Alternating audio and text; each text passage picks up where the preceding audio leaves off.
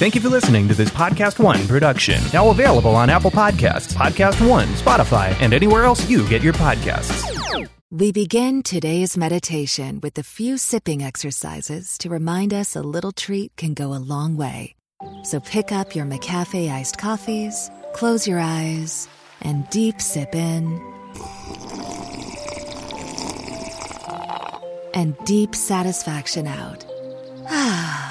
Take a treat retreat at McDonald's. Right now, get a McCafe iced coffee in any size and any flavor for just 99 cents until 11 a.m. Price of participation may vary. Hey, everybody. Today on The Charlie Kirk Show, an incredible conversation with a black, conservative, former police officer, friend of mine, Brandon Tatum. He has gone viral recently. He's a friend of mine. He is incredible.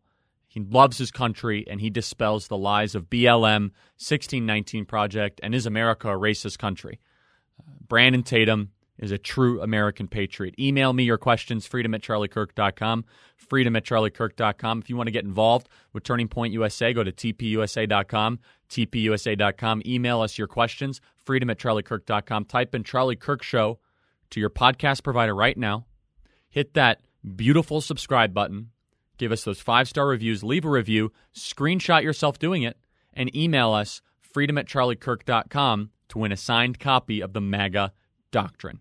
Please also consider becoming a monthly supporter or a supporter of The Charlie Kirk Show at charliekirk.com/support. That is charliekirk.com/support to chip in some money so that we can remain safe, secure, and prosperous as a show from leftist boycotts. When you go to charliekirk.com/support, you are paying our production fees.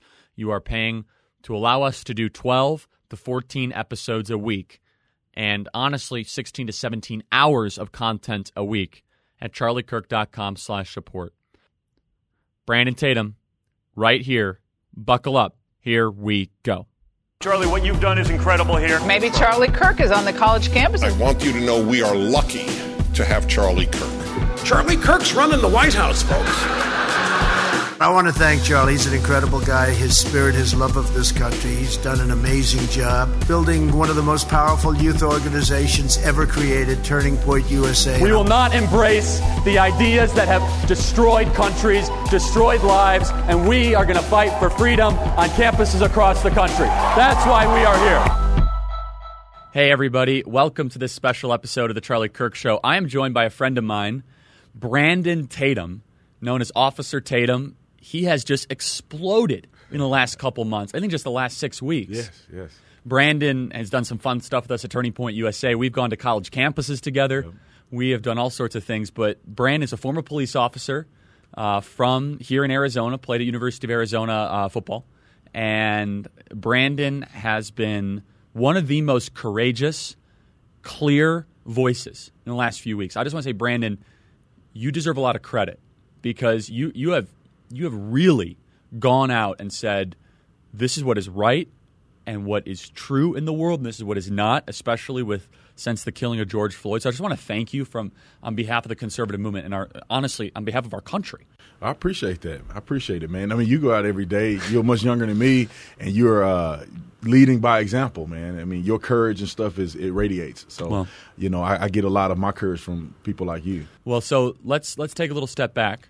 The murder of George Floyd, right. Both of us said that the police officer acted incorrectly. I think it was total agreement. Everyone said this was something that... Everybody in the world. Have you ever found anyone that disagreed? No, never.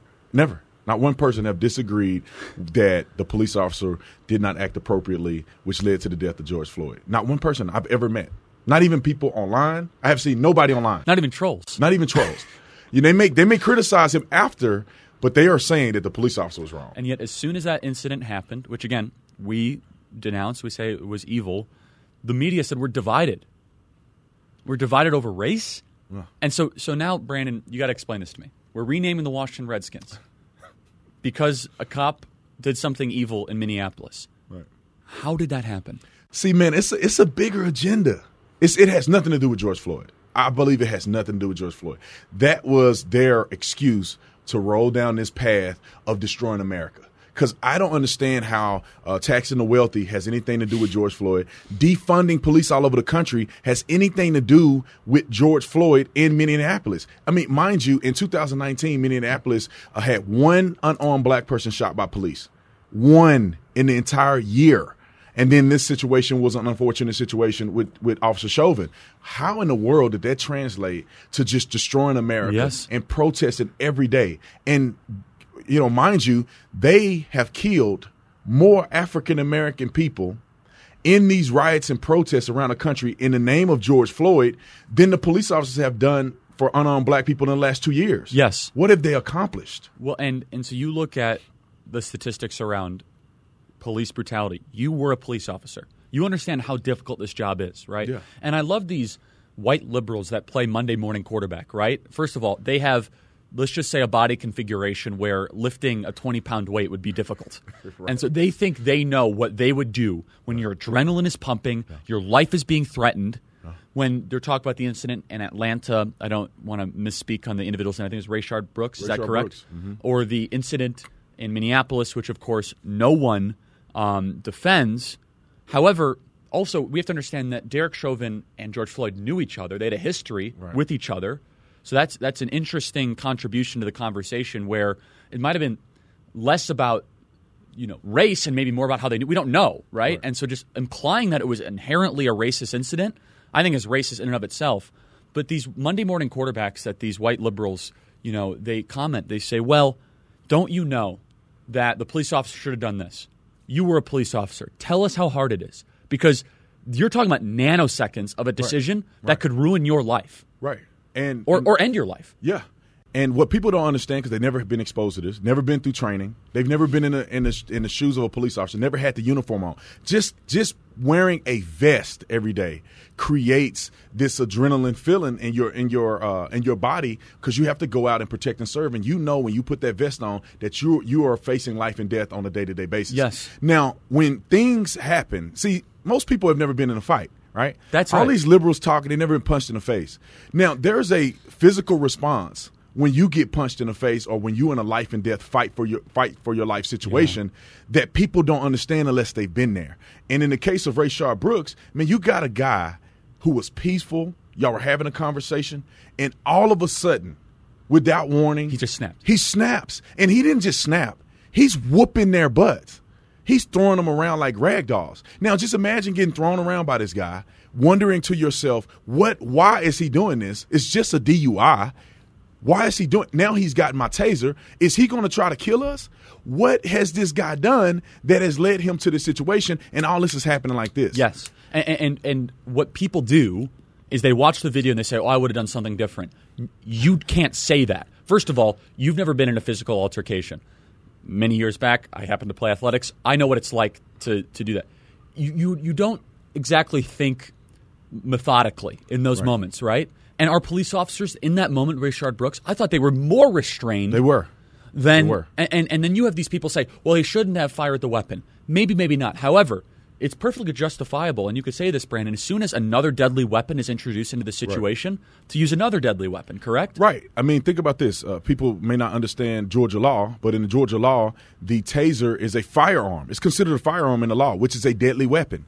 So if you point a deadly weapon at a police officer feels that their life is in immediate physical bodily injury or death, they can utilize deadly force. See, people conflate deadly force usage with murder, right? You have to understand this. Was the use of force appropriate? Were they justified in using force that they did? Unfortunately, it caused the death of another person because they could have shot him and he would have survived. But the use of force is the justifiable measure. Yes. People are focusing on the end result, the fact that he died. Well, yeah. And so finish the thought. Sorry. So the fact that he died. So people have to understand what is justifiable use of force. That is easily articulated in the statute. And here's the one thing that people are not understanding about the taser. They're like, oh, it's just a taser. No, it's more than a taser. See, police officers can use tasers because we're trained to use tasers and we're trained to aim them appropriately so that it'll hit your body in a place that wouldn't kill you. When a suspect has a taser, which Rayshard Brooks did, he turned and pointed the taser at the officer's face. Now, he shot the taser at the officer's face. Now, if an officer gets locked up with the taser, he's going to hit the ground It's going to render him incapable of defending himself. That level of fear necessitates a deadly force situation. But if you hit the officer in the face with one of those taser probes, they're like this. They shoot out like a bullet. They go and they penetrate the skin. They go at a level of force that's used to go through shirts and clothing so it can dig in the skin and penetrate. If you shoot that thing in somebody's eye, it can go through the eyeball into the brain and kill you. And that's why police officers don't aim it for your head unless they're in a deadly force situation. So Rayshard Brooks 100% was attempting to cause serious bodily injury or death to those officers, and they used force against him. And so people say, well, it's just people are using that as an example, including sometimes Republican senators, like a Republican senator from Indiana who's, well, the egregious and unspeakable murder. And I said, well, that's not murder. It's just, I mean, it was a killing, but it was an altercation, right? Those police officers did not wake up that day saying, I'm going to go to a Wendy's and find someone who has a DUI and kill them. In fact, you saw, if you look at the video, they struggled. They were trying to calm down the situation, right? Yeah. And Rayshard Brooks was drunk as a skunk, yeah, not feeling pain, right? He was just because he was so inebriated, whatever force they were using just wasn't processing. He was a prior convicted criminal, I believe. Right, he was, against his family. Yeah, and then the family goes up to the press conference. They're like, oh, we miss him so much. You were testifying against him previously. Well, see, this is another thing that people don't realize. Rayshard Brooks' wife is the one that's on television, right? He also had a girlfriend. His girlfriend is the one, and they believe, that burned down the Wendy's. She got arrested for burning down the Wendy's. Arsonist. He had mentioned to the police, if you listen to the police recording, he had mentioned her name as the person he was dealing with that night. So he has a wife in front of the world, and he has a girlfriend, and then he's inebriated. Like, people are leaving out the guilt portion of a suspect like Rayshard Brooks. Think about this. Osmosis didn't lead him to the parking lot. Dude, he had to intentionally drink and drive, and from the birthday party to the Wendy's parking lot, he put people's lives in danger. He was so drunk that he passes out in the intersection. And people say, oh, they should have let him just walk home. No. When a police officer contacts you, they are now responsible for you moving forward, especially when you're inebriated. Because if they make contact with the vehicle, especially with a vehicle, just say they made contact with him and they took his vehicle, and they say, okay, just walk home. Now, if he goes home and there's another vehicle at home, he gets in another vehicle, come back to finish Wendy's and kill somebody while he's drinking and driving. Or he runs over a 14-year-old. Runs over a 14-year-old. Now the police officer is going to be held accountable. Say he was drunk. That's a great point. It was against the law. Why didn't you do anything? But now that it results in his death, they feel like the cops should have just let him go. It's shameful what people think without education. That's right. And you look into these examples, and let's go into it. And so I call the movement that I believe is a domestic terror organization very close to it, BLM Inc. 100%. I call it BLM Inc. because the phrase is true. Black lives do matter. All lives matter. And I'm not afraid to say all lives matter, and we should be unafraid to say it. Exactly. Right? All lives matter. But I call it BLM Inc. because I want to distinguish the two.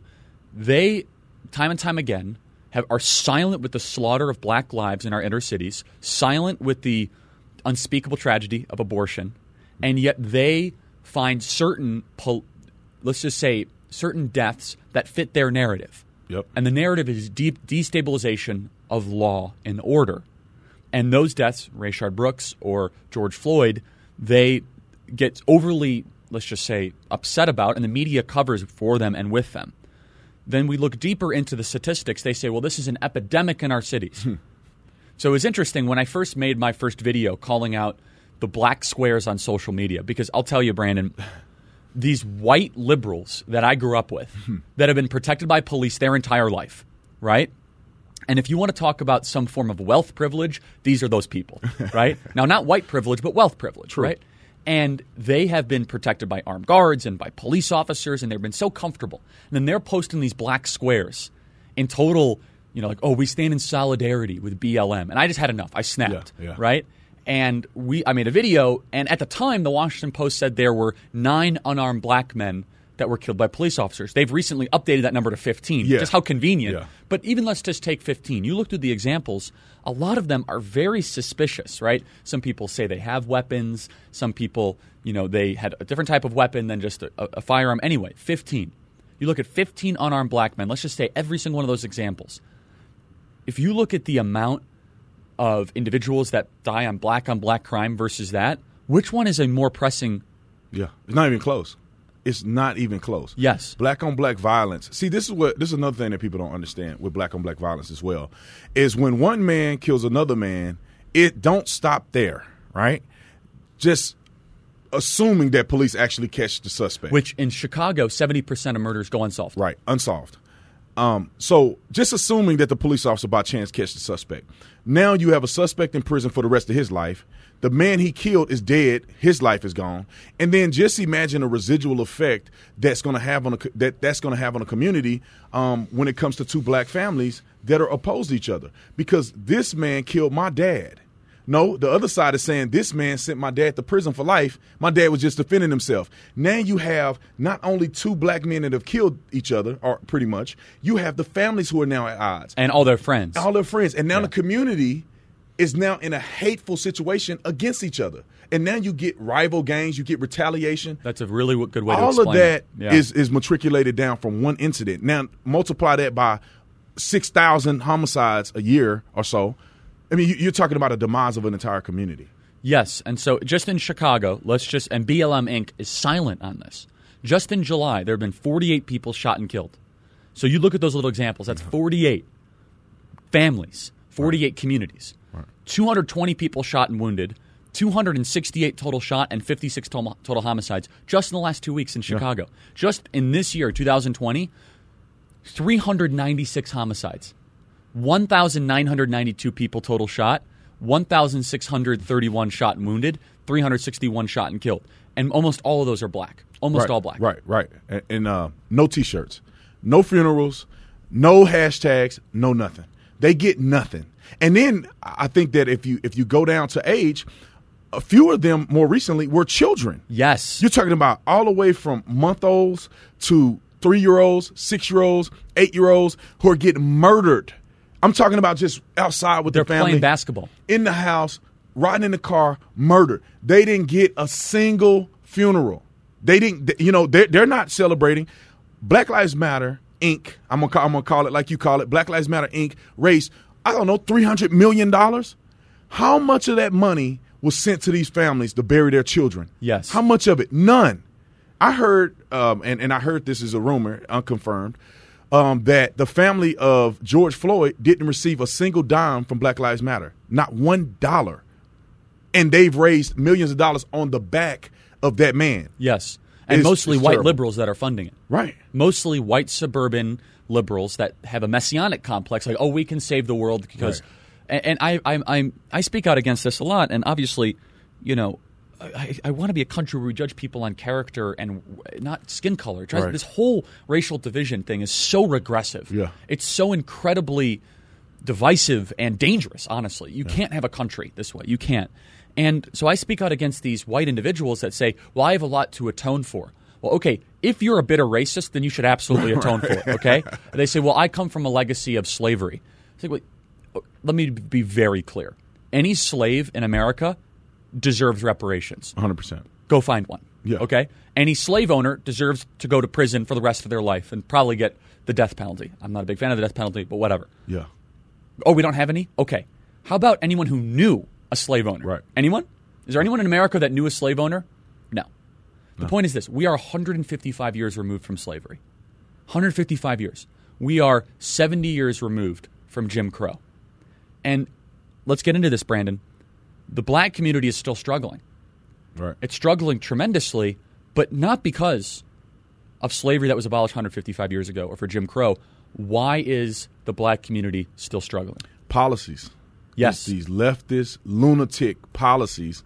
And then also a level of brainwashing that has gone on and a level of culture that has been created in some of these black communities that are so destructive, and they go unchecked. Because Candace Owens came out and made a video about George Floyd, about us. 100 million views. 100 million and God views. bless her, because I want to get into this later. You and her both have been courageous for this whole thing. Because we're just keeping it real. We're just telling the truth. That's it. And you have a backbone. Right. And you have stones and other things. Yeah. So you know when you look at the totality of these incidents and you look at the way it's being projected, when you talk about culture, it is creating such a deficit in the black community. The culture of not having a father at home, that's totally fine. The culture of going to the abortion mill whenever you feel like it. The culture of killing your brother and sister with no feelings, with no involvement. When I was driving over here, I just decided to play a couple rap songs, right? Just some famous rappers, The Baby and some other guys. I am disgusted by what I hear in that music. And if people don't think that rap music is causing a degradation of a lot of inner cities and a lot of black communities and a lot of black brains, you must be fooling yourself. I'm glad you speak out against that. Whenever I comment on it, I get every reporter in the world saying I'm not allowed to talk about how rap music has, a negative impact on the human psyche. And I actually, Brandon, I'll tell you, I think it's not just the black community. A lot of suburban kids listen to rap music too. I think that whether it's rap music or just music in general that glorifies, let's just say, a culture that is not optimal, right? Cheating on your spouse, murder, indecency, drug usage. I think that it contributes heavily to the moral decline of a country. I mean, and you look at art, and music as a form of art, that's the way you communicate your values. Right. And so if you're communicating your values that are morally compromised, well, what kind of country do you expect to have? Right. And I think it goes a little deeper into the subconscious. We talk about the surface level things, but the music is almost a gateway to subconsciously brainwashing you, right? And what goes into your brain, you will become. It's a biblical thing. So when you're listening to I hate people, I want to murder people, I'm running up on people, selling drugs, armed robbery. When you're just perpetually listening to that stuff every day, you are convincing your subconscious of a violent reality. Now, if you live in the hood, then that is a actual fact to you, right? People are killing each other just like in the music. If you don't live in the hood and you live in suburbia and you're wealthy and you're listening to that music, your projection subconsciously of black people that's exactly right. is going to be degraded. That's a great point. You're going to see a man sagging his pants and you're going to associate that with the guy who's sagging his pants in the rap song. Well, the guy who's sagging his pants in the rap song is actually lying about what's going on. These are fake gangsters. And then, the whole manipulation cycle continues. So it's not just bad for people who are dealing with it in inner cities. That's a really It's good terrible point. for people who are observing it, believing that it's real. And it creates stereotypes. You want to talk about stereotypes that are created. That's what it is. Right. And you have then white America that thinks that's what black America, embodies. And it's not true. And Candace made this point the other day. I thought it was such a good point. She said there are millions and millions of black people that wake up early and go to work every single day. Yep. And they obey the law. And they actually are repulsed by this BLM Inc. narrative. Right. They want more police. They want their kids to go to a good school. They want to live a normal life. Yeah. They want to live in a country that treats them equally, that gives them a shot at being safe, that their kid's not going to get killed at the park by some, gangbanger. I think that's almost all of black America. Well, majority. I think I would argue 80%, 85%. Maybe I would even go to 90% of black America is not involved in the foolery. And I'll say this. Most black people, and I grew up in the hood, most black people cannot wait to have an opportunity to make more money, to do better in life so they can move out of the hood. They do not want to be there. My father, when he started moving up the ranks, we moved to a better neighborhood, just progressively going to a better neighborhood, going to a better school. We were never going to stay there. That's not the goal. It's to stay in the inner city, in the hood where it's failing, right? And your goal is to get out and to make some of yourself. And people will never be honest about this. This is why we can never come together as a country and tackle some of these issues, is because the disingenuous nature of a lot of people on both sides. And when I say both sides, I mean the white liberal and the black liberal. That's right. They will not be honest about the struggles in the inner city and about how to fix some of those things. So let me ask you a question. You grew up in the hood. I've heard this experience from other people as well. Was there almost a condemnation or let's just say a negative stereotype if certain people in the black community started to, as they say, talk white? Have you heard this before? Yeah. Can you talk about this? Yeah, it's not just my generation. My father told me that this happened to him. My dad was born in 1965. So in the late 60s, early 70s, when my dad was, a youth, he would tell me, a perfect example, he told me he used to play football, right? And in the hood, they used to play what they call sideline kill, meaning that you play tackle football in the middle of the street on concrete. Serious? No pads, no nothing. You tackle right in the middle of the street. Woo. And so my dad used to play that with all his friends. Everybody loved him. He was a good athlete. They loved him. One day, he'd come home. They have the report cards. Now, my dad believed in getting a good education. He worked his butt off. He had all A's, 1 B. He told me that everybody was talking about their grades, and he said, man, dang, I almost did it. And they're like, well, what's your grades, Bobby? And he said, I got all A's and 1 B. And they like, oh, you sell out. You trying to be like the white man. They never picked him to play on their team again. And that's my dad's experience. My experience was the same way. And I'm going to be honest with the audience. Like, I was a part of bullying people when I was younger that act like that. If you talk proper and you spoke proper English, you was articulate, oh, man, you trying to be white. You wasn't hood enough. You wasn't black enough. And you would get bullied. You know, people talk about bullying. This was a real bullying strategy. And I know for a fact that it hurt a lot of individuals who came from a family that valued speaking proper English language. So there's a cultural pressure. It is. On black America in the urban community. And I hate that whole phrase, speaking white. I don't mean it that. I think it's more cultural than that. Where to try and get good grades or try to apply yourself. And so it's actually a lot of black on black pressure. Is that what you're saying? Yeah. I mean, we've been brainwashed to believe that black people are down here and white people are up here. That's in the black community. That's not even being taught by anybody else but in the community. Because if you make good grades, you're trying to be white. Not that you're trying to be successful. You're trying to be white. You speak proper English. Oh, you're trying to be like the white man. Not that you are trying to be successful, because if you can articulate clearly in English, you're going to have more opportunities. You know, and even if you had a name that was, I don't know, Tom or something, and you were a black kid named Tom, and then you have a kid named Demetrius or something. You know, Demetrius is more with the culture. Tom is getting criticized because, oh, you have a white name. You get what I'm saying? Wow. Like when I was growing up, La Sherelle was one of my friends' name. One of my friends, her name was Christasha. And so black people like to innovate when they create names. At this point, I don't think it's a great idea in some cases because people may judge you based on your name. But in the community, if you don't have a name that's unique and is black enough, you will be criticized. And I'm not saying this is all over the country. Very interesting. I'm saying where I grew up in different hoods that I know are consistent around the country, these things happen. People don't want to be honest about it. Yeah, growing up, I went to a very diverse high school. A lot of the black people, you know, Denarius, Lamont, you know, Cadillac. Yeah. So I think it's these people got to stop. And I'm not making light of it. I'm just saying. But I get it. But you know, people need to pay attention to the name, because in the Bible, your name used to mean something, and so people used to give you a meaning, and then that name is attached. Now they give you a name, and then I guess you create a meaning to it. So I think that we should get back to naming individuals based on something that has a solid meaning. Like my son's name is Caden, means fighter, warrior. I love that. His name is his middle name is Elijah, which is God is our Savior. So those things are what I projected when I had him. I want to have his name have power. So you've been very outspoken the last couple of weeks, and I've been amazed, and I don't want to say any names, but there are certain black conservatives that have all of a sudden decided to just parent the BLM Inc. narrative. Now, some of them have kind of gone back from that in recent weeks as they realize they might have overstepped their bounds.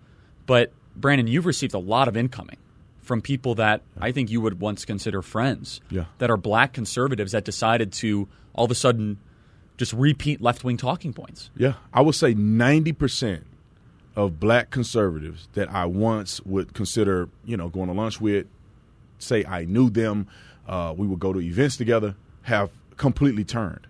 And they've left people like me, Candace Owens, Larry Elder. Kingface, Larry Elder, and some others out on the island as if we are the rejects of the black conservative movement and we don't speak for black people.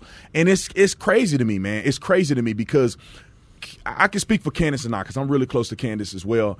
And it's all about facts and truth, not about your feelings. Your feelings can come second, right? Let's talk about the truth first, and then we can talk about your feelings later. And I have been consistent with the facts, telling the truth about George Floyd, telling the truth about these situations that have come up in a way that I feel is empowering and emboldening people to be knowledgeable and can make conscious decisions. I'm not here to make you feel good about it, because making you feel good about it can be deceptive. And then you end up saying, Ahmaud Arbery was just jogging. And he wasn't just jogging. Tell us about that. Ahmaud Arbery wasn't just jogging. And people had come out with this narrative. Now, the media came out with the narrative, right? Because they needed to come out with this narrative because it was juicy. This is an election season. They need a black man to be gunned down by two racist white hillbillies in Georgia somewhere. They need that narrative. That wasn't the case. Ahmaud Arbery was a crook. He was a criminal. He had perpetually been in that community doing things he shouldn't have done. He breaking into houses, doing all of the above. He ended up interacting with some people conducting a citizen's arrest. I'm not advocating who did what, right, wrong, but he was in the wrong. He wasn't jogging. Now, black conservatives found it, not me and Candace and some other ones that are impartial, meaning that we love white people and black people the same. You love your country. We love our country. We're Americans first, and then you go down the list. But some of these other people, they feel like they're black first, and then they go, and then I'm American or whatever the case may be. But we stuck with the truth, and they came out trying to bridge the gap between black conservatives, black liberals, which is some of their main motives. They want to find something they can get behind together and say, look, we're on your side. We're not coons and Uncle Toms anymore. And then they jumped on that bandwagon without doing research like they should, and come to find out the man wasn't jogging, and they all look like idiots, some of which come back to the table and say, you know what, I was wrong. I'm not talking my stuff unless I do my research. Others are doubling down to the point of saying that Candace and I are canceled. Our careers are over. I mean, it's foolery. And so what I have found, and what you just pinpointed there, Brandon, is very significant, because I see this happen in a lot of conservative circles where we want to win favor from the left. That's not going to happen. Right. And nor should it. Right. I don't think that's a desired objective. I mean, what, do you want to win favor with BLM Inc's website where they say they want to disrupt the nuclear family, or they want to legalize sex work? I mean, there's not a lot of common ground I can find on the abolish prison movement. Right. And so if we're trying to win favor with an entire movement that diabolically wants to destroy our country, right, I reject that wholeheartedly. And also, this is one thing that I've really liked about what Candace and you have done, is you guys have refused to indulge in the left-wing, let's just say, emotive cycle of propaganda. You've both acknowledged that the police officer in Minneapolis acted incorrectly, but you also painted a picture and said, let's put this in context of all police officers, of all, black deaths in the country. And so if you dare do that, then all of a sudden you are dismissed and rejected as saying, well, you don't really care about that specific incident. That's nonsense. Yeah, people are afraid of rejection. Some people can go so far, and I think this is the key point here, is that I think some people are called by God to be leaders, and some people just don't have it in them. When you are a leader and you are standing up for truth, you're going to be hated. You have to make up in your mind the day you stand foot and say on television or wherever that I'm going to stand up for the truth. You got to have in your mind that you're ready to fight, just like Jesus was. Jesus was ready to fight, telling the truth, and they killed him for no reason. And the same thing is going to happen to us, whether it be physical or psychological or even a career killer. They're going to come after you, and you have to be ready to stand the test of time. The problem is some people can only go 40% of the way, and then they cower. Because when your mama turn their back on you, oh, now I got to turn. I got to bow down. When your best friend turn on you, now they're bowing down. I only serve God, and I am trying to gain favor with God, not people.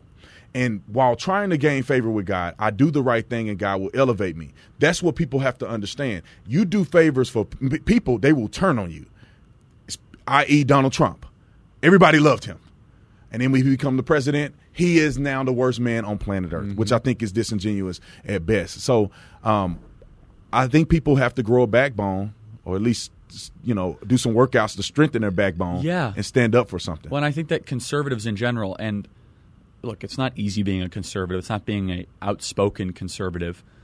And I decided as soon as this nonsense began, we had a conversation of this on the Charlie Kirk Show, because it was like, are we going to get into this issue of race? I was like, of course we are.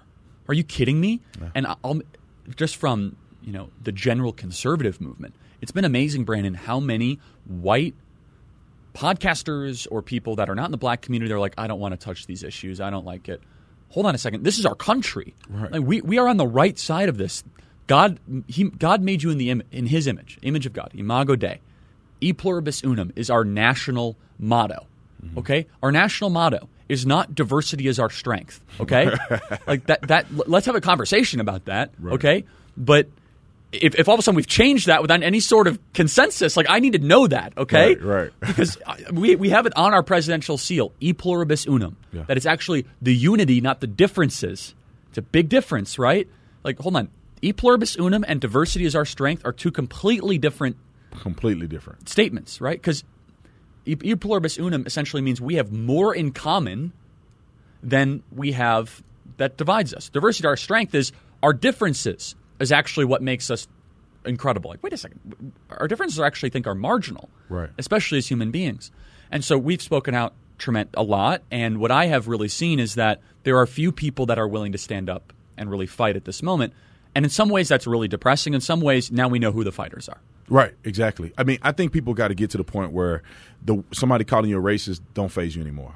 If you're a racist, then okay, feel bad all you want. But if you are not a racist and you have never been racist and you love this country and you love people and you treat people according to the character that they display, not the color of their skin, then what do you care?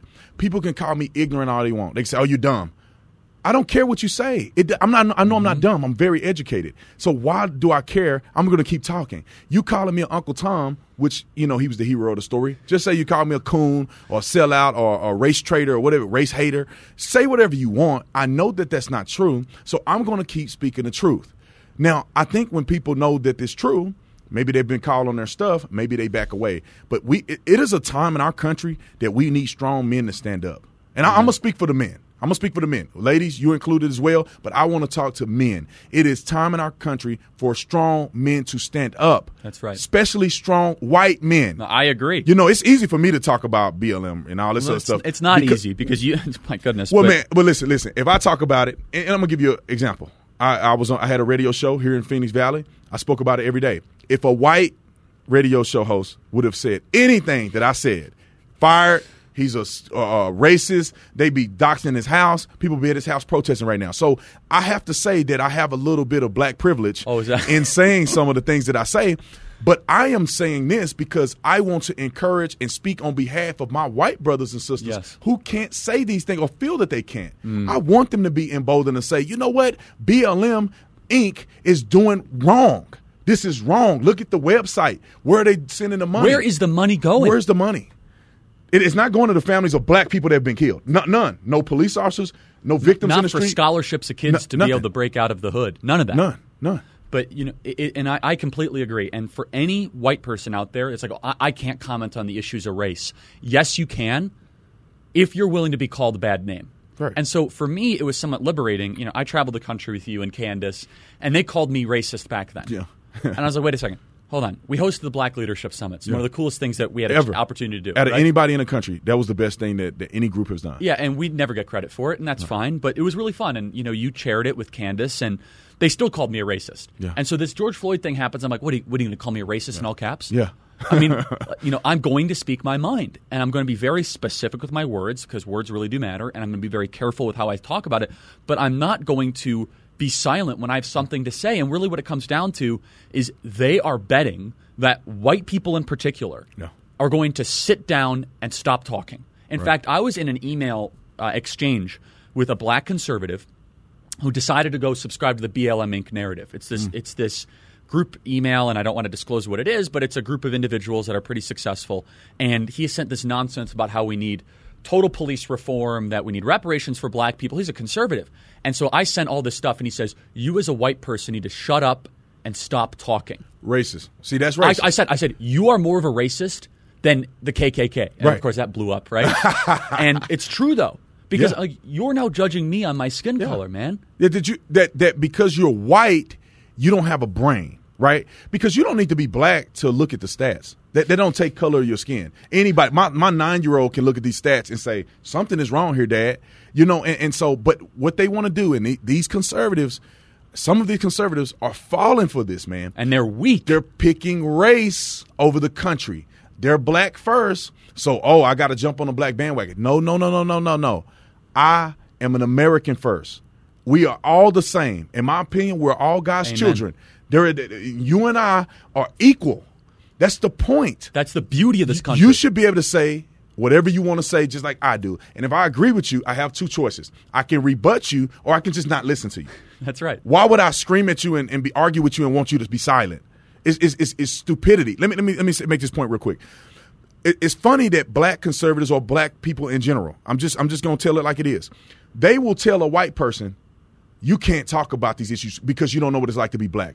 At the same time, they'll say, you have white privilege. Well, how do you know the privileges of a white man when you ain't never been white? How do you know that? Just like a white man don't know what it's like to be black, you don't know what it's like to be white. Why can't we be consistent if you want to go down that path? Well, it's so funny. One time, I wish I had this video. I was on a college campus where one person says, you've never been judged by the color of your skin. I said, you just judged me on the color of your skin. Exactly. So you literally just did that. Exactly. And so I want to read something from this very foolish individual, Taha Nahisi Coates, on Juneteenth, which they're trying to create to be the new July 4th. Which is ridiculous. I agree. Testified at a House hearing on H.R. 40, a bill that would establish a commission to study reparations. He said, the question really is not whether we'll be tied to something in our past, but whether we are courageous enough to be tied to the whole of them. He says, we honor treaties that date back 200 years, despite no one being alive who signed those treaties. He calls the black experience in America a modern campaign of terror. So first, has your life in America been a modern campaign of terror, Brandon? No. I've had more privilege than probably most white people in this country. Everything that I've done, I mean, I've had opportunities that are greater than the average person, right? I play football. God gave me a talent to play football. Full scholarship, University of Arizona. Full scholarship. I did not have to pay for a single book at my university. None. I used to go to the bookstore and all the kids in there scrambling, getting the leftover books. I got all the new books. Didn't pay for nothing. Had free counseling. We had free food. We were catered. What do we need? I had it all. When I was a police officer, one of 14 black police officers on a majority white and Hispanic police department. 2 years on the police department, I was the spokesperson of the police department with 2 years on. That has never occurred. I was on a SWAT team. I was a field training officer. I had commendations from everywhere. I was flown to events. It was like a Black Police Association event, flown and paid for by the police department. What more privilege do I need? I've been to the White House more than probably most white people. I mean, come on, like, people are just lying. You know why I have what I have and I've been able to be blessed to have these opportunities? Because I'm free. When I believed and started focusing on how conservatism works and how I was a conservative, I started focusing on the country. I forgave the country. Now the sky's the limit for me. And you make good choices. I make good choices, and you man. take responsibility. Take responsibility. Make sure, I make sure my credit good. Make sure I pay stuff on time. I go to work. Before I was a police officer, I was working for $8 an hour. I hated every minute of that job, but I showed up every day and I worked hard until I got another opportunity. People got to learn how to be an American. In America, you can be whatever you want to be, no matter what color you are. I've seen immigrants come over here legally, some illegally, come over to this country with nothing in their pocket. But they had hard work, determination, and focus on doing what's right and living the American dream. And now they own empires. But people who are born here, who got money in their pocket, they don't do nothing. And it's because they're lazy and they don't want nothing out of life but to blame the next man. But, I'll go on for hours about that. So he says it's a modern day campaign of terror, which you've just wonderfully, I think, rebutted. And you show that as a black man, grew up in the hood, you now live a life of fulfillment, of meaning, of prosperity, and of freedom. Yeah. And I could point to many, many examples of that, right? Yeah. But it's because you applied yourself and you made good choices, and also you were able to think outside the box. Imagine, Brandon, if you would have bought into the victim narrative, though. Right. What would your life look like? Yeah, I mean, I'd probably be in jail, or I'd probably be taking a knee for the national anthem. Oh, we got to get into that too. And being a person who just is rooted or just focusing on hate my whole life to my own demise. That's what I would be. When I see people who are stuck on that narrative, that's what they live like. They don't have peace. They don't prosper. They may have money in the bank, but they're not happy. Because they hate the country that has given them and afforded them so much opportunity. Why? Just think about this for a minute. If you're a millionaire, and there's a lot of millionaire, billionaire black people who are still, I'm oppressed in America. Yeah, Oprah Winfrey.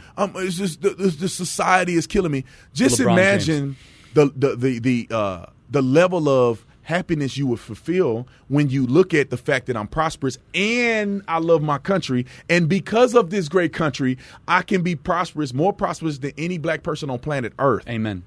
Well, and if America was such a racist country, why is it that more Africans have legally immigrated to our country than came here as slaves? Exactly.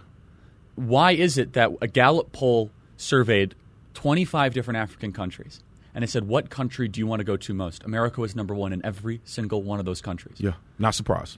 Not at all. And so there's been 2 million individuals that have immigrated here from Africa legally since the 1970s, from Africa. Mm-hmm.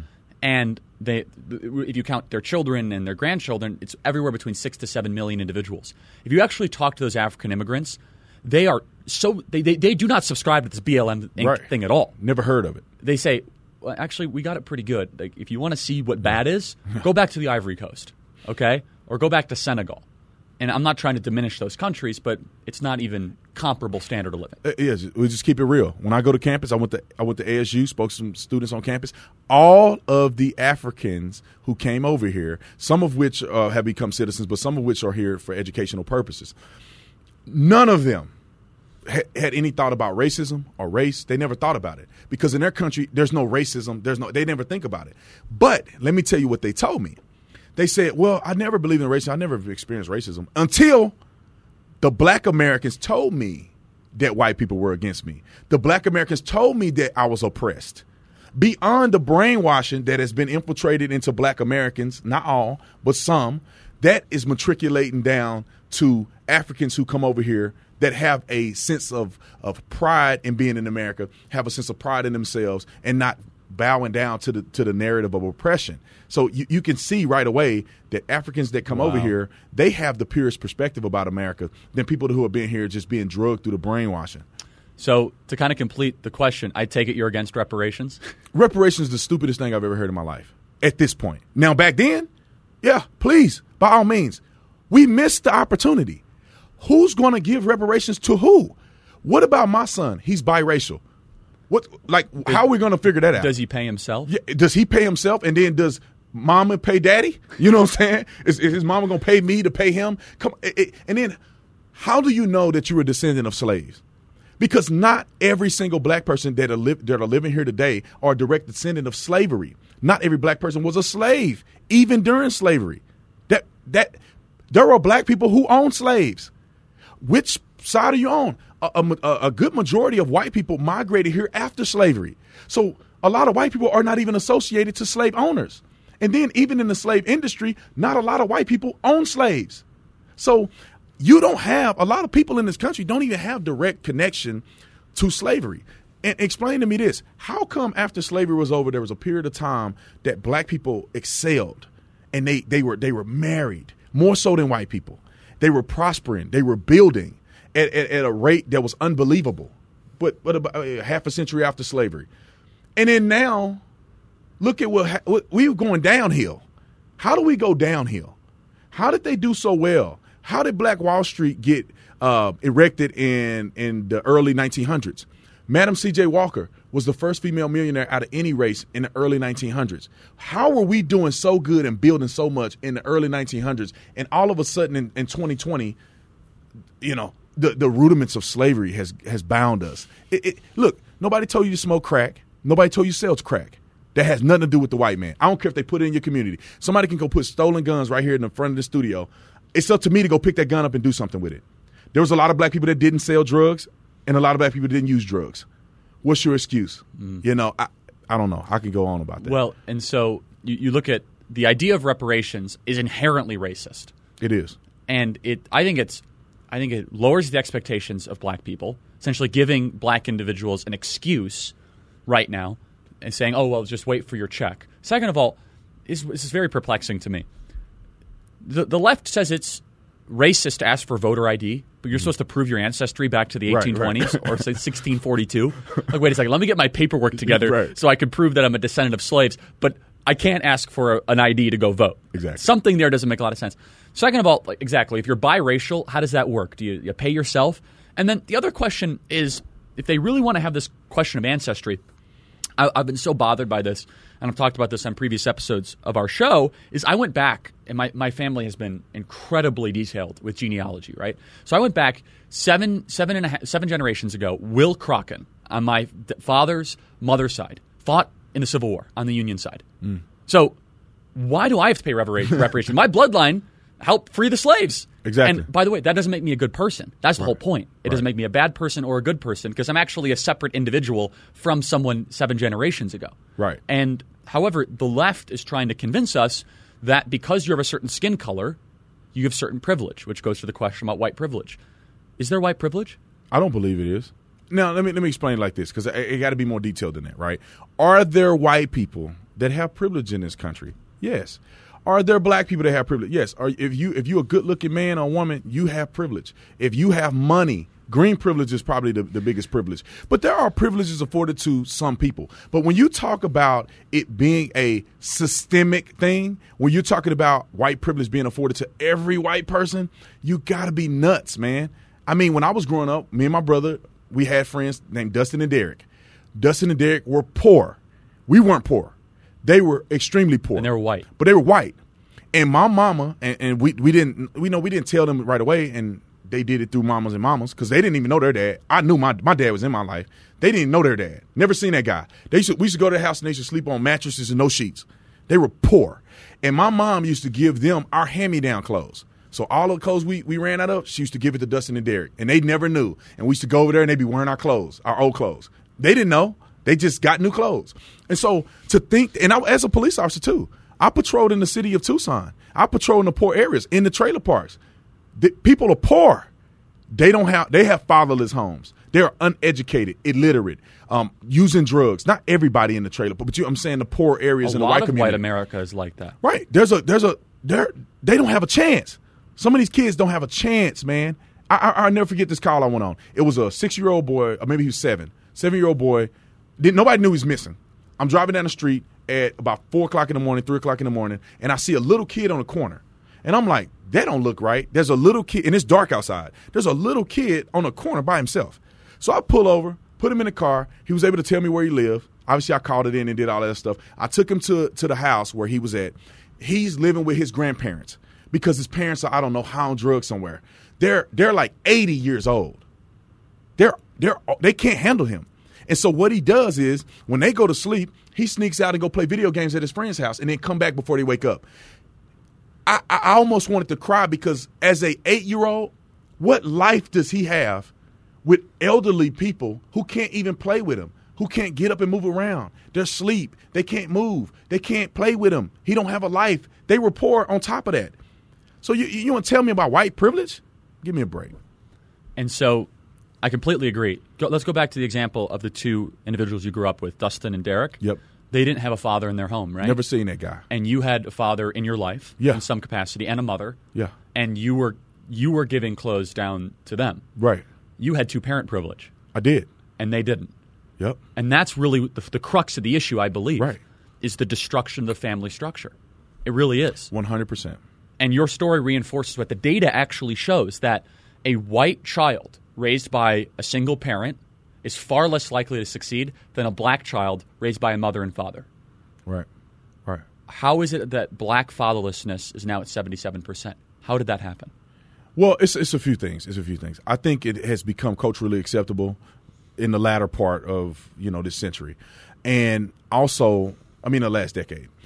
Also, the welfare state.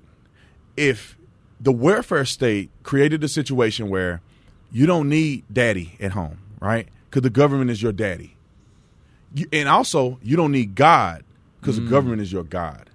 So if you want to think about morally having a father in the home, which what black people used morally, not just through economic gain, but morally, that has been blown out of the water. And now you don't have to be responsible when you have sex with people and have children. You don't have to be responsible. And Planned Parenthood's at every Planned Parenthood gives you an option. If you can do whatever you want, you're free. You're a free bird. You can sleep around all day you want, men and women. And I think this is more damaging to men than it is to women. But you can sleep around all you want. If you mess up, go have an abortion. If you mess up and you want the kid, keep the kid. You don't need his daddy. You can go down there and file for all kinds of rights and get all kind of money as a single mom. When back in the day, it wasn't that case. It would be beneficial for both people to stand together. And I'll tell you this for the men. Let me tell you what Planned Parenthood do for men. It just destroys your responsibility. Because now you can sleep with a girl and say, look, I don't want to be with you. And then she goes down to Planned Parenthood because she have no other options, right? Or, I mean, in her mind. Or you're in a relationship with a person and you say, you know what? I want to start a family somewhere else. I don't want to be with you. Go get food stamps because that kid will survive without me. This concept has just destroyed the family. And I think that if we can address those things and point those things out, which in some case I think is probably too late for many people, we can point those out. I think we can actually have a productive change. Yeah, and BLM Inc. on their website says they want to destroy and disrupt the nuclear family. Haven't they already done that? Yeah. I mean, they want to go from 77% to 90%? Yeah, they want to go to 100%. I think they would love to be at 100%. So say that very clearly, because there's a lot of people listening to this podcast. We get their emails at freedom@charliekirk.com, where sometimes they're like, wait a second, I don't believe that BLM Inc. has bad intentions. They have terrible intentions. All you got to do is look at their website. Think about the ramifications of dismantling the nuclear family. Think of the ramifications. Everybody know the stats. If you don't have a dad at home, you are tremendously more likely to commit crimes, to go to jail, to drop out of school, to just have a commit suicide. Commit suicide. That's a big one that people don't talk about anymore. But you have a higher likelihood of not succeeding in life without a father at home. Now, let me tell you why. I mean, it's not just mom and dad or whatever the case may be. It's because there are certain instinctual things that you can only get from your father. And as a young man, how do you know how to become a man and be a leader and have the God-given example if you don't have a man around? See, when you don't have your father around, and not just any man, your father, because your father looks like you. You act like your father. There's a connection there. There's a genetic connection there that people are just acting like it doesn't matter. Your father is very important. Now, for the young women, not just the boys, how do you know what type of man you should marry? How do you know how men should treat you? You're not going to get that if you just have your mom. You need to have a strong father so you can have an example of the type of man that's a leader, provider, and all of the above. Not saying that you can't make more money than your husband, but I'm saying you need to see an example of that. That's very important. Now, BLM's website talks about dismantling that. Why? Because they want destruction. They want control. I believe, personally, they're acting on behalf, almost like the KKK, they're acting on behalf of the democratic movement. They're acting on behalf of the leftist agenda. They're not acting on behalf of what's best for black people. Because if they were, they wouldn't even be talking about police brutality. They wouldn't even be talking about that. That'll be something on a back burner that they're cooking, for 20 years from now. But right now, they will be focusing on the family. They'll be focusing on education. They will be focusing on eliminating black-on-black violence and black hatred within the inner city communities if they really cared. But they don't care. They wouldn't be protesting like they're doing. They wouldn't be calling out white people and unraveling everything that Martin Luther King stood for. Martin Luther King did not want privilege for black people. He wanted equality. Martin Luther King wanted to be judged by the content of the character. That means you have to have good character to make it in life, not the color of your skin. And BLM Inc., this BLM movement, in my personal opinion, is they want privileges for black people. They don't want justice. They want revenge. They don't want equality. They want, like I said, they want to be held above. And they hate white people. They are conjuring up hatred towards white people. It's not just criticism. It's absolute hatred. And Nick Cannon, I don't know if you heard what Nick Cannon said. He ended up getting fired. He said some anti-Semitic things. But, I mean, he was just completely bashing white people as if they're inferior beings. And it's completely shameful. Yeah, and Charlemagne the God says, this is right up here, Nick Cannon firing proves Jews have the power. That's interesting. I'm not really sure what to make of that. But I'm not a Charlemagne the God fan. We could talk about all the white people getting fired. Did that mean that black people had the power? Because a lot of white people got fired for just saying all lives matter. Yeah, from the Sacramento Kings. Yeah, Sacramento Kings. He was a radio host or whatever, commentator. That's right. All lives matter. Fired. Lost his whole job. So this is newsy today. A National Museum of African American History. I don't know if you saw this or not. The National Museum of African American History and Culture. I don't know if it's the official one in D.C., but it seems like it is. Has published a guide which asserts that hard work, the nuclear family, and Christianity itself are negative forms of whiteness that should be reconsidered because they are oppressive. Now, I think they get taxpayer dollars. So this is what they're teaching black people, though. And they're teaching white people that visit the museum, and it's in curriculum now, that hard work, nuclear family, and Christianity are forms of whiteness. You know what's funny is that all of those things you mentioned is how the slaves were freed. I'm just going to tell you, how did black people become free from slavery against the slave owners' rule, right? Through the Underground Railroad and other forms of escaping. The Bible. See, the slave owner used to have church, and the slaves used to be underneath the church, but the slaves began to listen. The slaves began to teach themselves how to interpret the Bible, the stories of Moses. They used those stories. Exodus, yeah. They used those stories, and they sung those hymns, which led them to freedom. So God was the avenue of freedom for the slaves, and the slave owner never knew about it. Then when you talk about the family, the strength that black people had, even beyond slavery, even in slavery, their strength was the family. They could stick together, mom and dad, raising the children, being strong, showing them leadership. Even after slavery was abolished, that concept pursued. Those things are hard work. How did black people ever get anywhere? Remember when black people didn't even have rights and they fought in our military? That's hard work. Working on the farms and stuff that black people did way back in the day was hard work to build their reputation. Frederick Douglass, all of the black leaders, they had to work hard, and they didn't want any handouts. They just wanted equal treatment and respect. That's all they did. And they say these are forms of whiteness. It's similar to what you said previously about in the hood, they say, oh, that's what white people do, right? Yeah. It's the bigotry of low expectations. It is. So white people are better than you. I mean, that's what it's saying. If you are a solid person with good morals, then you can't be black. I mean, you can't be white. You have to be black. If you don't want the family, if you don't want to stay with, it's actually incredibly racist. That is one of the most racist comments anybody can make. And it is a museum. This is not just some activist. This is the National Museum of African American History and Culture. They also say they have to reject science, the scientific method. So, when you talk about data and stats, this whole idea is very postmodern, right? It's postmodernism. Jacques Derrida started this whole idea that there's no such thing as absolute truth. Destroy everything around you. Everyone has your own truth. My truth. So you mentioned something. You mentioned the church, and we talked about this Christianity. The church actually plays a very big role in black America still to this day. It does. Candace has said this before, you've said this before, that black people are actually more conservative than they realize. Yeah. Can you build that out? Yeah, I mean, just think about this for a minute. Most black people that I know, when I was growing up, everybody go to church. Even if you were a sinner, you were a devil. You getting drunk on the weekends and having prostitutes or something. You go to church every Sunday. That's when you grew up. When I was growing up, you go to church no matter what. Now, obviously, it was good people, and there are people that are bad. But you take your butt to church. You better wake up, wipe the dust out of your eyes, get that stuff out, put some chewing gum in your mouth. You go to church. In the black community, God was very important. Yeah. And that's what kind of kept the community together, because we had a sense of family, not only in the house, but also in your church family. So, and then working hard is a part of the black culture. And it gets manipulated on television. It gets manipulated by BLM Inc.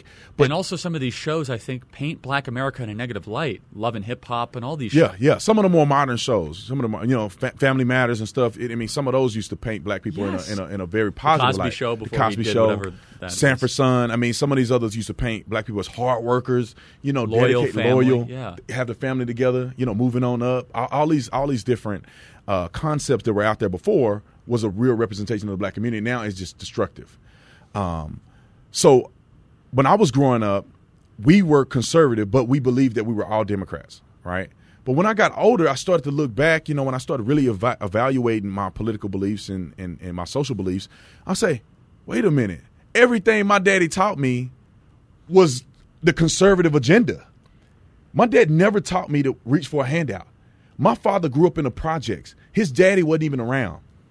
My dad started the fire department when he was 19 years old, and he just retired after 35 plus years of working hard every day. My dad went to work every day, and he worked hard to the end. And there was some conflict when he first started the fire department, and his philosophy was that he don't care nothing about racial tensions and none of that, because these individuals who act out of character will be working for him one day. What do you know? They were working for him. He retired as the chief. the top man on the totem pole. So my dad taught me about hard work, taught me about not making excuses, taught me about going to church. We went to church. We were young. My dad used to have us in there. We used to go to sleep in church. But we were in there. You know, we listen to the music. Listen to the music. We heard the pastor hoop and holler. We didn't know what he was talking about, but we knew God and we knew we need to be in church. And when you look at conservative principles today, that's exactly what conservatism is about. You think my daddy want to pay all them taxes? No, he don't. He never did. You think my dad wanted welfare? My dad didn't believe in that. He wouldn't have got a job, man. And so most black people are like that. But we have been brainwashed through rhetoric, through words like Black Lives Matter, like Planned Parenthood, Democrat. It's almost hypnotic, isn't it? Yeah, liberal. Like these terms, I believe, are it really gets into your subconscious and it makes you believe that these are genuine words that are focusing on what the word says, not necessarily what the actions are. And so I think the black community is more conservative than we give them credit for. Yeah, way more conservative. And I think they're looking for a renaissance of leadership in the conservative movement that will represent life and the family and the church. And for a variety of reasons is the left has such a monopoly on the black community and through people like Al Sharpton and Jesse Jackson that have done such damage. I think black America has a huge potential of waking up. And it's a very difficult, political question. And in the late 90s, the Democrat Party, they totally went to the decision, we are going to represent the super rich and the super poor. That's going to be our constituency, right? We're going to represent the Silicon Valley elites and Wall Street, and also we are going to keep poor people poor so that they can keep us in power. Right. And then we're going to have immigration policies that reflect that. The Republicans stumbled backwards, thanks to Donald Trump, into representing the middle class, the workers. Mm-hmm. And that's where black America used to be. Black America used to be the middle class of our country. In the 40s and 50s in particular, it was awful because of Jim Crow, but black America was actually doing better economically in the 50s than black America did in the 70s. Yep. It's interesting how it's actually very important. So here's my question, Brandon, is that I hear a lot of prognostication and a lot of punditry and a lot of people saying, how's Trump going to do in the black community? Let's just first start with this. What is your opinion of Donald Trump? And then is Trump going to do better or surprise people in the black community? Well, I like Donald Trump. I think Donald Trump has done a tremendous job at accomplishing the things he told us he wanted to do. With all of this rejection, with investigation after investigation, he's a racist, he's done this. I mean, they literally want to kill the man every time he goes on stage and says anything. But I think he's done a tremendous job. Some of the highlights that I consistently talk about is HBCUs, historically black colleges and universities. He has done something there that no other president has done. Not more even funding Barack Obama. Than ever before. More funding, and he made funding consistent and permanent, right? The HBCU presidents used to always have to come back and beg, can we get more money? Can we get a little more? Can we get consistency? And Donald Trump signed an executive order that gave them more money and consistency.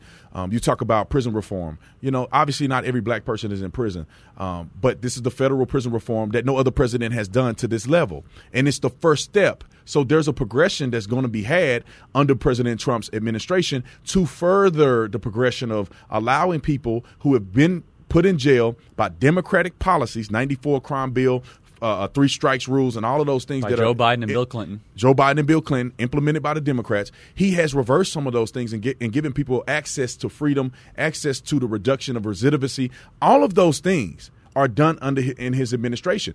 The zones where opportunity zones, where they project that $100 billion of investments are going to go into these opportunity zones. That's a huge deal. I mean, imagine being in some of these areas that you're getting hundreds of millions of dollars of innovation, investments. For jobs, for capital. Even black people. Like, they act like black people don't have money. If you're black and you're going to make some contributing investments in some of these black areas, you are going to get, the availability to do so without all the restrictions and regulations that you would normally see. So he's done that. Not only has he done that, the economy, cutting taxes and building an economy helps every American, including black Americans. There are so many entrepreneurs that have sprouted up under President Trump. Unemployment was the lowest it's been in history for black people. And when you talk about just those fundamental principles, and we're not going to talk about being a strong leader. We're not going to talk about putting America first and all of those things. Killing terrorists, more pride in America. We're not going to talk about those things, but when you add all that together, I think President Trump has Trump has done a tremendous job. Far better than what Sleepy Joe could ever do. Beijing Biden. Right? Beijing Biden. Far better than what any of these Democrats have shown and that they're even proposing to do. Black people don't want handouts. Just need an opportunity. That's it. And I think black people don't want taxes to be raised out of control because there are wealthy black people too. You know what I'm saying? I don't know. Did they forget? Look at all these athletes and superstars that are out here talking stupid. There's a lot of black entrepreneurs. Black entrepreneurs that aren't athletes. I know a lot of black people that got a lot of money. And they may not be super billionaires, but they're millionaires. They got money. They're doing really well. Why would they want taxes to be raised? They don't want that. They're doing more manipulation on putting Trump in a position of being racist than them having a So with argument. all the propaganda that's happening, I think the left, the reason they've played their cards so aggressively with the George Floyd situation and recently with BLM Inc., more so than any propaganda that you and I have ever seen, right? I mean, it is corporate America. Google is funding $100 million to black-only voices, which I think is incredibly racist. Why not just good voices? Why not people that have skill? I mean, anyway. I want them to give me some of that money. Yeah, seriously. Well, they can subscribe to your YouTube channel that has 1 million subscribers now. Yeah. And if this might get reposted on your channel, so they can hit this bell to subscribe, right? Oh yeah. So, but here's my question, and I answer as honestly as you can because I hear all sorts of different opinions. How's Trump going to do with the black vote? I think that he will do surprisingly well. I think he would. Now, let me say, before the pandemic and all this stuff and George Floyd and all that craziness, I think it was trending really well. I thought he was going to get upwards of about 25% of the vote, 30% of the vote. That's what I thought. I thought he was going to dominate because I know so many black people that have woken up from 2016 to now because of people like Candace Owens and myself and things that we've done at Turning Point with the Young Black Real Leadership movement, Summit. Right? Real stuff, tangible stuff that people can get behind and be influenced by and be able to be free from, right? Or be free because of. So I thought he was going to do about 30% increase from 8% in 2016. Not very far-fetched. You know, some of the polls have shown that he's done tremendously well. After the pandemic and this just influx of foolery and craziness, I think that it may go down to about 15%. I think it's still going to be surprising, and it's still going to be higher than in 2016. And I think, Brandon, the reason why they've done this is because they saw movement in the black community for Trump. Oh, yeah. I think that a lot of this was because BLM Inc. and a lot of the merchants of chaos and a lot of the architects of disunity and disorder, they said, we can't allow this to happen. Right. I really believe it. That's why they went all in the way they did on the mass propaganda. Because they knew Donald Trump was making serious inroads in the black community. And what does I'm frustrated because the black community has been so abused by the Democrat Party. Right. I mean, Chicago has not had a Republican mayor since 1931. Democrats own that, okay? Yeah. So has black America done better or worse since 1931 in Chicago? Worse, despite civil rights being passed by a Republican Congress, and it was signed by a Democrat president reluctantly. Despite desegregation happening, why would black America be doing worse? Because of Democrat leadership. The policies, man. The policies are putting people – the policies more focused on power than the people. And I think people may not understand that. They create chaos and confusion in your community so they can say every election cycle, we're going to fix it. We're going to fix it. We're going to fix it. I mean, y'all been in office for 30-some years, and y'all have done nothing. I don't even understand how people are even thinking about voting for somebody like Joe Biden as the president or any one of these Democrats in the area. I mean, come on, man. In New York, the crime rate is up like 200, 300%. And then the murder rate is up a tremendous amount. These are Democrats running these cities, man. And when you talk about defunding the police and all of that other crazy stuff, it's mostly Democrats who are running with that, man. And in the inner city and it's white liberals. I don't see people in the hood that are like, take away our police. No, not the real people. You know, you got the protesters that run around in the hood and they pay bust in. No, I'm talking about like real people. I'm talking about someone who's waking up at 5 a.m., they're getting on a bus, and they're going to work. Right. And they got 3 kids to worry about. You think they're the ones that are saying defund the police? Well, wait a minute. When you see your kid get shot in the head by a drive-by shooting in your community, and you see kids getting shot, it's been 9 in the last 3 weeks. And we have some of the names here. Yeah. And you want the police to show up, right? I mean, name me a kid that was shot in the head in one of these stupid drive-by shooting gang-related things that is saying, no, we don't want to call the police. We're going to let John down the street come in and take care of our baby. No, they're calling the police to come for help. They need the police in some of these cities. Secoria Turner, 8-year-old girl. Let's talk about Secoria real quick, because my channel did a tremendous work for Secoria. And I'm trying not to get emotional because when Secoria was killed in Atlanta, Her mom and them got off the freeway. They end up getting met by a barrier that was a false barrier that was put up by BLM protesters. They didn't know where to go. They go to turn around, and a shootout occurs, kills her baby, kills Sicario. In the crossfire. Died in her mama's arms. Now, they did a GoFundMe. We communicated with the family. They did a GoFundMe to start the GoFundMe. We wanted to support them. I assumed that they were going to do very well. We were going to donate, I don't know, $500 or so and help them out. They had like $4,000. That's all they had at first. And we shared it on our social media. About $4,000 is all they had. No Black Lives Matter. No real contributions. They had nothing. She didn't even have enough money to bury her child. And you got to think, she lost her car too because they shot her car up.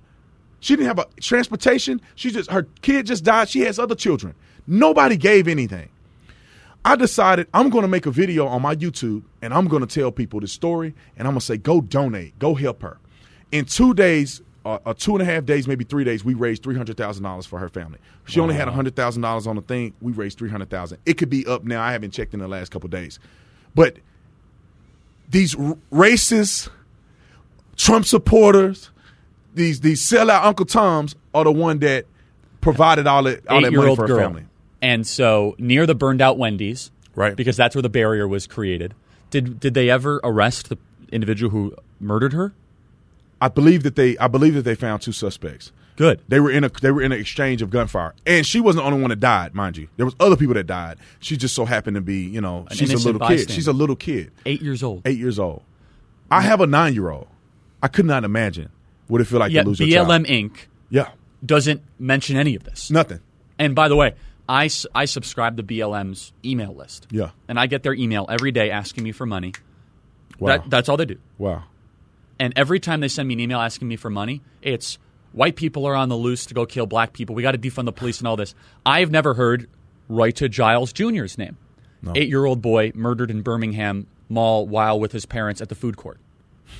So he's at a Birmingham mall, and all of a sudden a shooting comes out. 3 other innocent people, including another child, were wounded in the shooting. Jace Young, 6-year-old boy, was watching fireworks on July 4th with his family when he was gunned down. An unarmed 6-year-old boy is dead following a shooting in Northeast Philadelphia. We're still getting their names. So we track all this because no one else does. Yeah, they're not going to. The media doesn't list any of this. No. Natalia Wallace, I don't know if you heard about this one, 7-year-old Chicago girl was shot and killed on July 4th while playing in her backyard. Yep, they were at a barbecue. Last Friday, New York City police arrested a 35-year-old man for allegedly slashing a 2-year-old boy in the face while he's sitting in a stroller last week in Manhattan. And last Saturday, Devon McNeil, 11, was visiting family in Southwest Washington, D.C., and he's killed in a drive-by shooting. Drive-by shooting.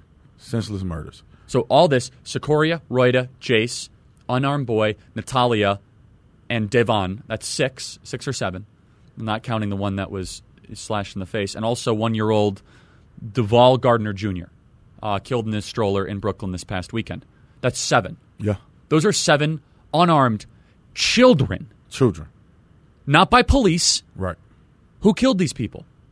Right. It's other black people. Well, it doesn't matter the skin color. It's just criminals, right? I mean, these are murderers. Yeah, I mean, but I think skin color is important. I think skin color is important because the narrative is that white people are killing us. Yeah. No matter if they're black. I think you're exactly right. I get what you're saying. But you're right in the sense that it wasn't MAGA hat wearing Trump people that were coming into the inner cities killing these black people. Right. These children. We just named 7 children.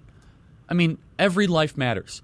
But there's something, if you're under the age of 14, if you're getting gunned down and BLM Inc. is silent and Chuck Schumer and Nancy Pelosi and Alexandria Ocasio-Cortez, Ayanna Pressley and Rashida Tlaib and Ilhan Omar and Cory Booker and Kamala Harris and Joe Biden don't dare mention these people's names. Won't even talk about it. This is an outrage, Brandon. It is. And yet I have to be called a racist for the color of my skin.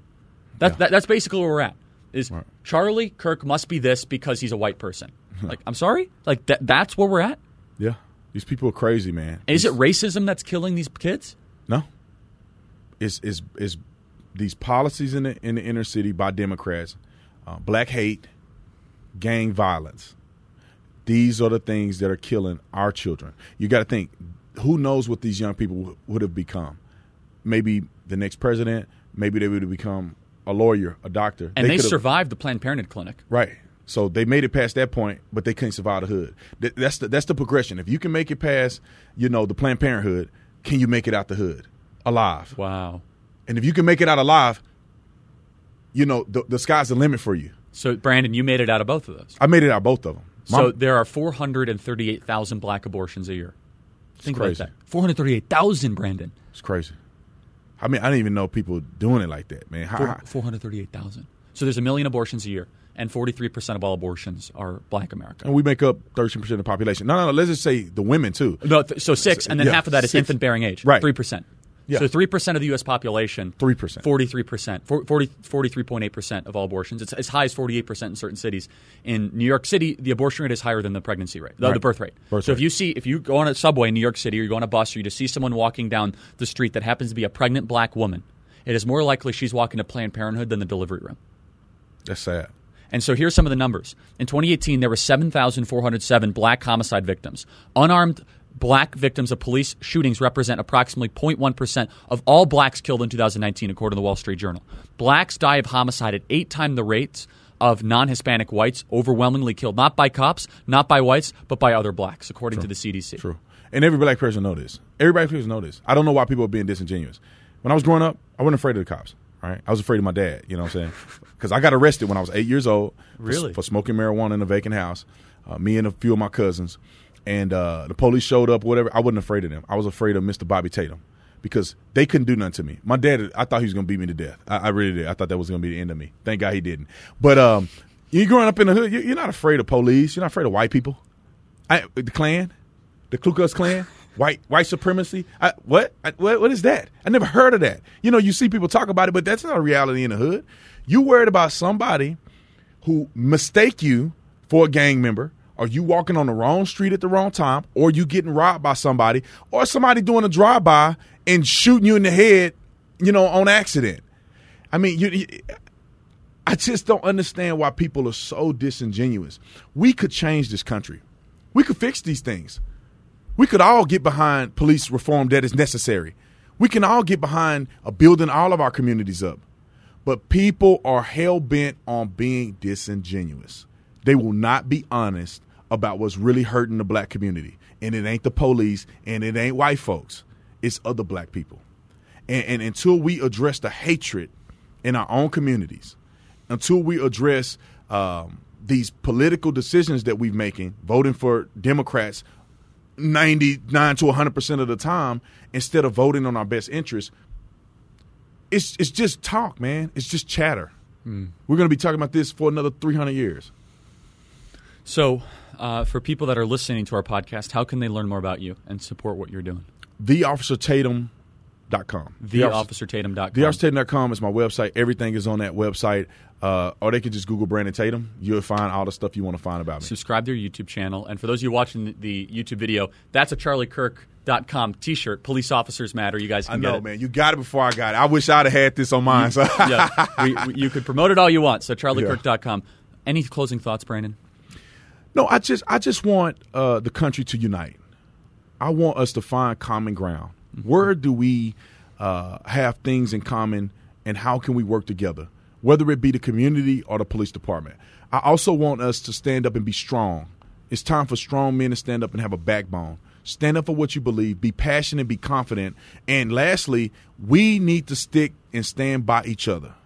When these crazy lunatics begin to attack us, but attack you, Charlie, and attack others, we need to rally behind one another.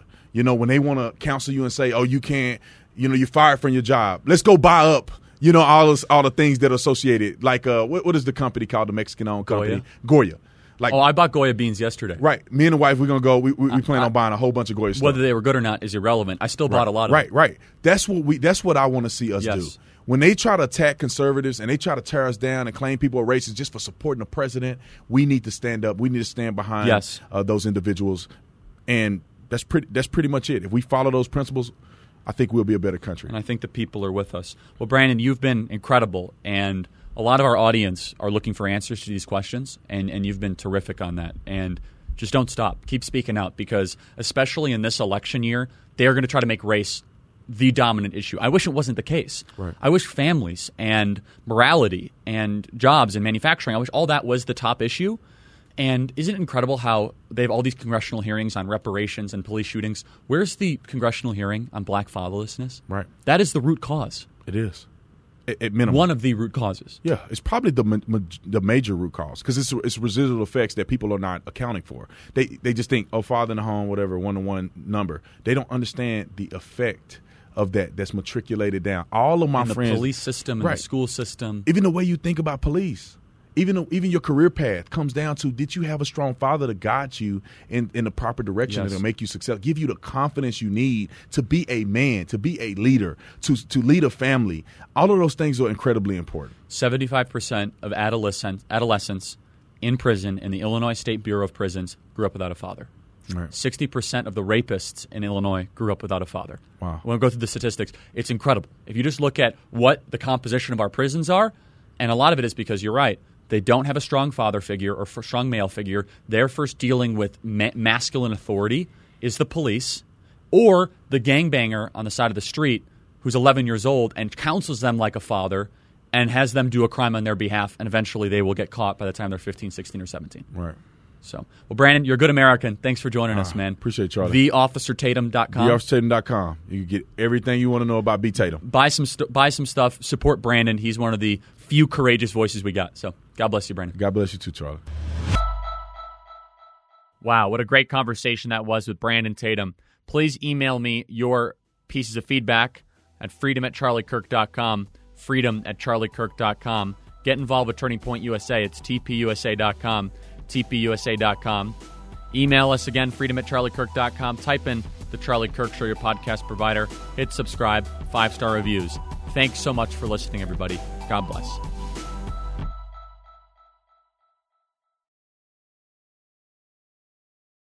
We begin today's meditation with a few sipping exercises to remind us a little treat can go a long way.